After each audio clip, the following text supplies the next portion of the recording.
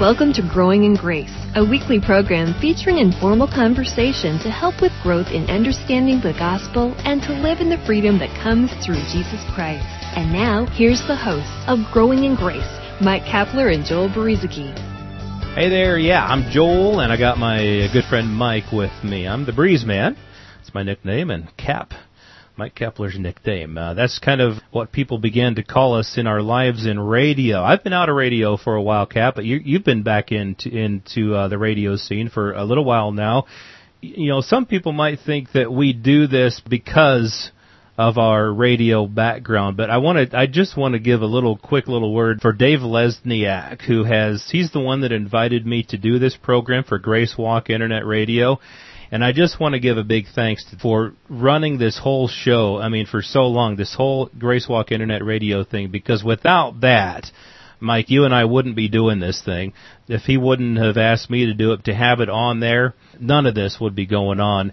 And it's just such a wonderful ministry. And I would like to just personally, we don't normally do this, but I'd like to ask some of our listeners if they would, and we're not great big fundraisers here, but it does cost to get the Grace Walk Internet Radio on the air. If you would think of supporting that, I think you can send a donation to Grace Walk Ministries, and you can do that through the Grace Walk website at gracewalk.org. Just wanted to give a quick plug for that. It's something we don't normally do here. We're not normally asking for money. We just do this because we're just two guys. It's you and me, Cap, getting together to talk about this wonderful life of grace. I just wanted to give a quick plug for that. Yeah, and the money you just asked for there going to Grace Walk Radio and Grace Walk Ministries, so certainly worth it, that's for sure. Yeah. We left off last week, Joel, with in Galatians chapter 4, where Paul had referred to the law as having given birth to bondage, and he specifically talked about the Ten Commandments, the law that was given on Mount Sinai.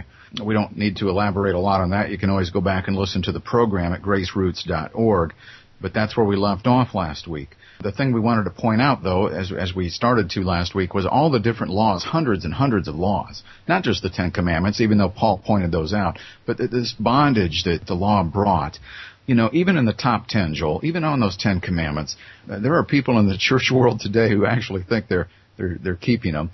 And we'll put our own black highlighter to what we want to when it comes to law. Well, this one, yes, this one, probably not for me. Even the Sabbath, which was a top 10, right? It was in the 10 Commandments. How many people keep the Sabbath? You've not only got that one that isn't kept by most people, I'm sure. Even the Jews couldn't keep it, because you've got all these rules within that one. Do you know how many other rules are within the rule of the Sabbath? The law of the Sabbath has so many laws inside of it that it's mind-boggling. And you mentioned before the program, Joel, before we recorded, that the Jews added to it. They loved that Sabbath law because it helped them gain more control over their flock. And religionists like to do that. It's like comparing a free country to communism. It's like spiritual dictatorship for some religious leaders to have control over their flock. And the law and commandments give legalists an opportunity to do that. Yeah, it sure does. And even we can go even deeper with this, in that not only these 610 plus laws that are in the Old Covenant, and not only the ones that the Jews had added on top of all that, but even in the church world today, people are making up their own laws and making it as if this is the way church is supposed to be. This is the way that life in Christ is supposed to be. Whether it's something as simple as saying you're supposed to read your Bible every day, or you're supposed to pray every day, or whether it's you're supposed to do this or you're supposed to do that, whatever rules people come up with, all of that can be bondage. It can be stuff that, it might sound good, and it might sound like, hey, if people would just follow this stuff, man, life in Christ would be such a great thing. But really, when it gets down to it, whether you're trying to follow one law, or whether you're trying to follow 10 or 610 or however many, the point that Paul makes is that it's all bondage, because we weren't meant to live by laws. We weren't meant to live by rules. When Adam and Eve were created, God didn't sit there and say, okay, guys, here's a bunch of commandments that I want you to follow. He just wanted them to walk with Him in faith. I mean, it was really, hey, I'm God, and I've created you, and I love you. I have a great passion for you. Eat from the tree of life, which I believe represents Jesus. Just life. It's life that He created us for. They made the choice that, hey, we're going to follow this other tree here. We're going to walk according to the knowledge of good and evil. That's when everything got messed up, was when man made it about rules and laws. And so freedom comes, as we talked about last week. Paul said the law is not of faith. So true freedom comes not when we try to follow rules and laws and commandments, but it comes when we walk in faith. And so I know this week we want to talk somewhat about, okay, if we're not living under the law, and if we're not living by rules, then what is our motivation to live the Christian life? Well, let me springboard off of that, Joel. Give me just a minute to get to it, though. Just to summarize what we just said, Jesus didn't come to help us keep the law. He came to deliver us from it. So we have no relationship to the law whatsoever. Our relationship now is with a person, Jesus Christ. And we mentioned this before, too, that the law was not given to Christians. It was not given to believers.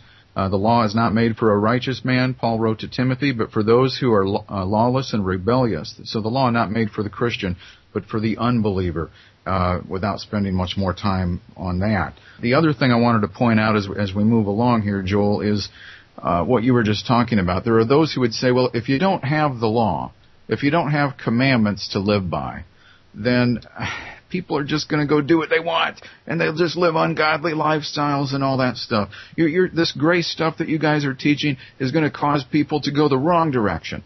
And even after all the time we've spent talking about what the law does, it does not help people live right. Understand that. That's not what the law does. That's not the purpose of the law. In fact, it does just the opposite. The law is good, and we'll talk more about that. We're not against the law in its proper place. It's just that it doesn't... It has no place in the life of a believer anymore.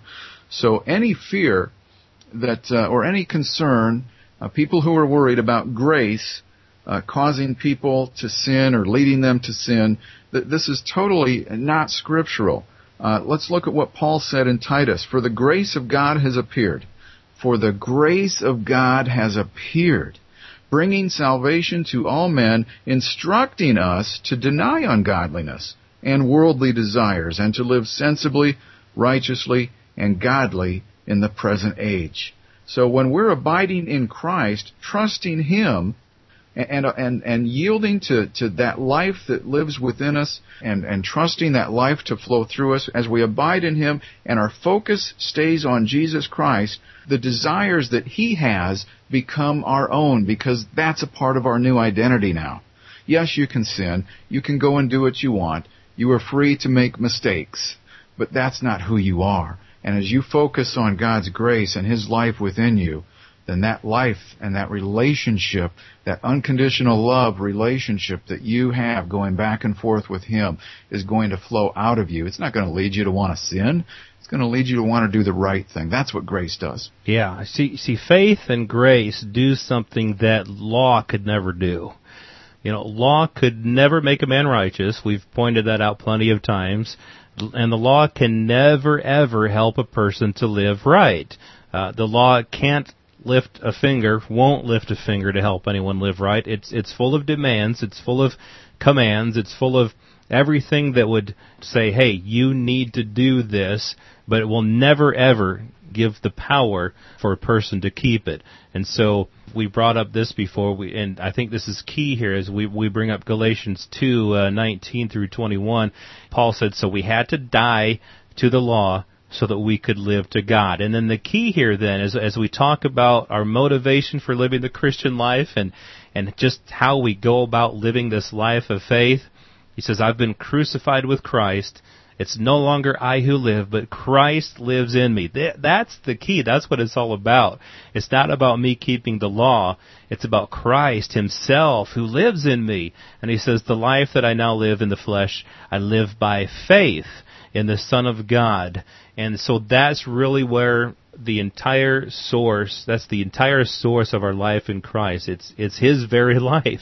And so, like you say, we have the mind of Christ, the Bible says elsewhere. And so when we get thoughts and desires that we sense these are from God, and as long as they don't go against what we really know is not the truth, well, we can understand that, man, these thoughts and desires are from God Himself, because it's Christ who lives in me. I think we're so scared, a lot of us. We're scared to go with our desires. We're scared and we're always questioning, was that from God or wasn't it from God? And I think that fear, which again is not a representative of our life of faith, I think that fear keeps us from really moving ahead and pursuing these desires that we have that really are from God.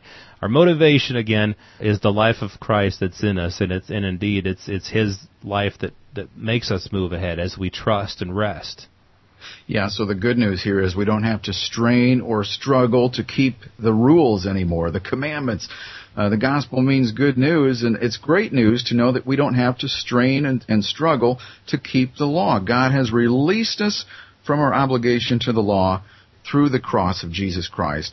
We covered that in Romans chapter 7, specifically there in verse 6. We died to the law. We are no longer in relationship to it anymore. Our relationship is in our new life source, Jesus Christ. Yeah, and I like what you were saying before. I just wanted to highlight something where you had talked about, where people say, well, if you just preach all this grace stuff, people are just going to go, they're just going to want to go and sin. That is a very poor view of God's grace. If you think about it, God has given His grace. He gives it freely. He gives it abundantly. And then we have people that say, well, grace is just going to want to cause people to go and sin. Why in the world would God give so much grace in such abundance if He thought it was going to go and cause people to sin? God loves us. He has a passion for us. God wants what's best for us. God wants us to live the abundant life. And so because of that, He freely and abundantly gives us His grace. And I think it really is a cheap view of grace to say that it's going to cause us to go and sin. Joel, somebody posted something on Facebook. I think it was Megan, one of our friends, and it was phenomenal. I don't know where she got it from, but it was fantastic. And it was something like this: Jesus plus anything equals nothing. Jesus plus nothing equals everything. Mm-hmm. Jesus and Jesus Christ alone is sufficient. Wow, isn't that the truth? Jesus plus nothing equals everything. He is sufficient. Well, hey, Cap, before we started recording today, you were telling me that something very interesting here. You were telling me that you know somebody who no longer breaks any laws or commandments, and you've really got me interested. I'm eager to hear about that. But unfortunately, we got to wrap things up for this time, and so we'll have to save that for next time. And really, for the next few weeks, actually, we got something exciting to share. Next week marks our 200th Growing in Grace program, and so we're going to be celebrating by sharing some highlights from our past programs. And actually, we might spend 2 or 3 weeks doing this, so stay tuned for that during the next few weeks. And in the meantime, check out more information about Cap and I and the Growing in Grace program at graceroots.org. You've been listening to Growing in Grace with Mike Kapler and Joel Beruzacki, a weekly program featuring informal conversation to help with growth in understanding the gospel and to live in the freedom that comes through Jesus Christ.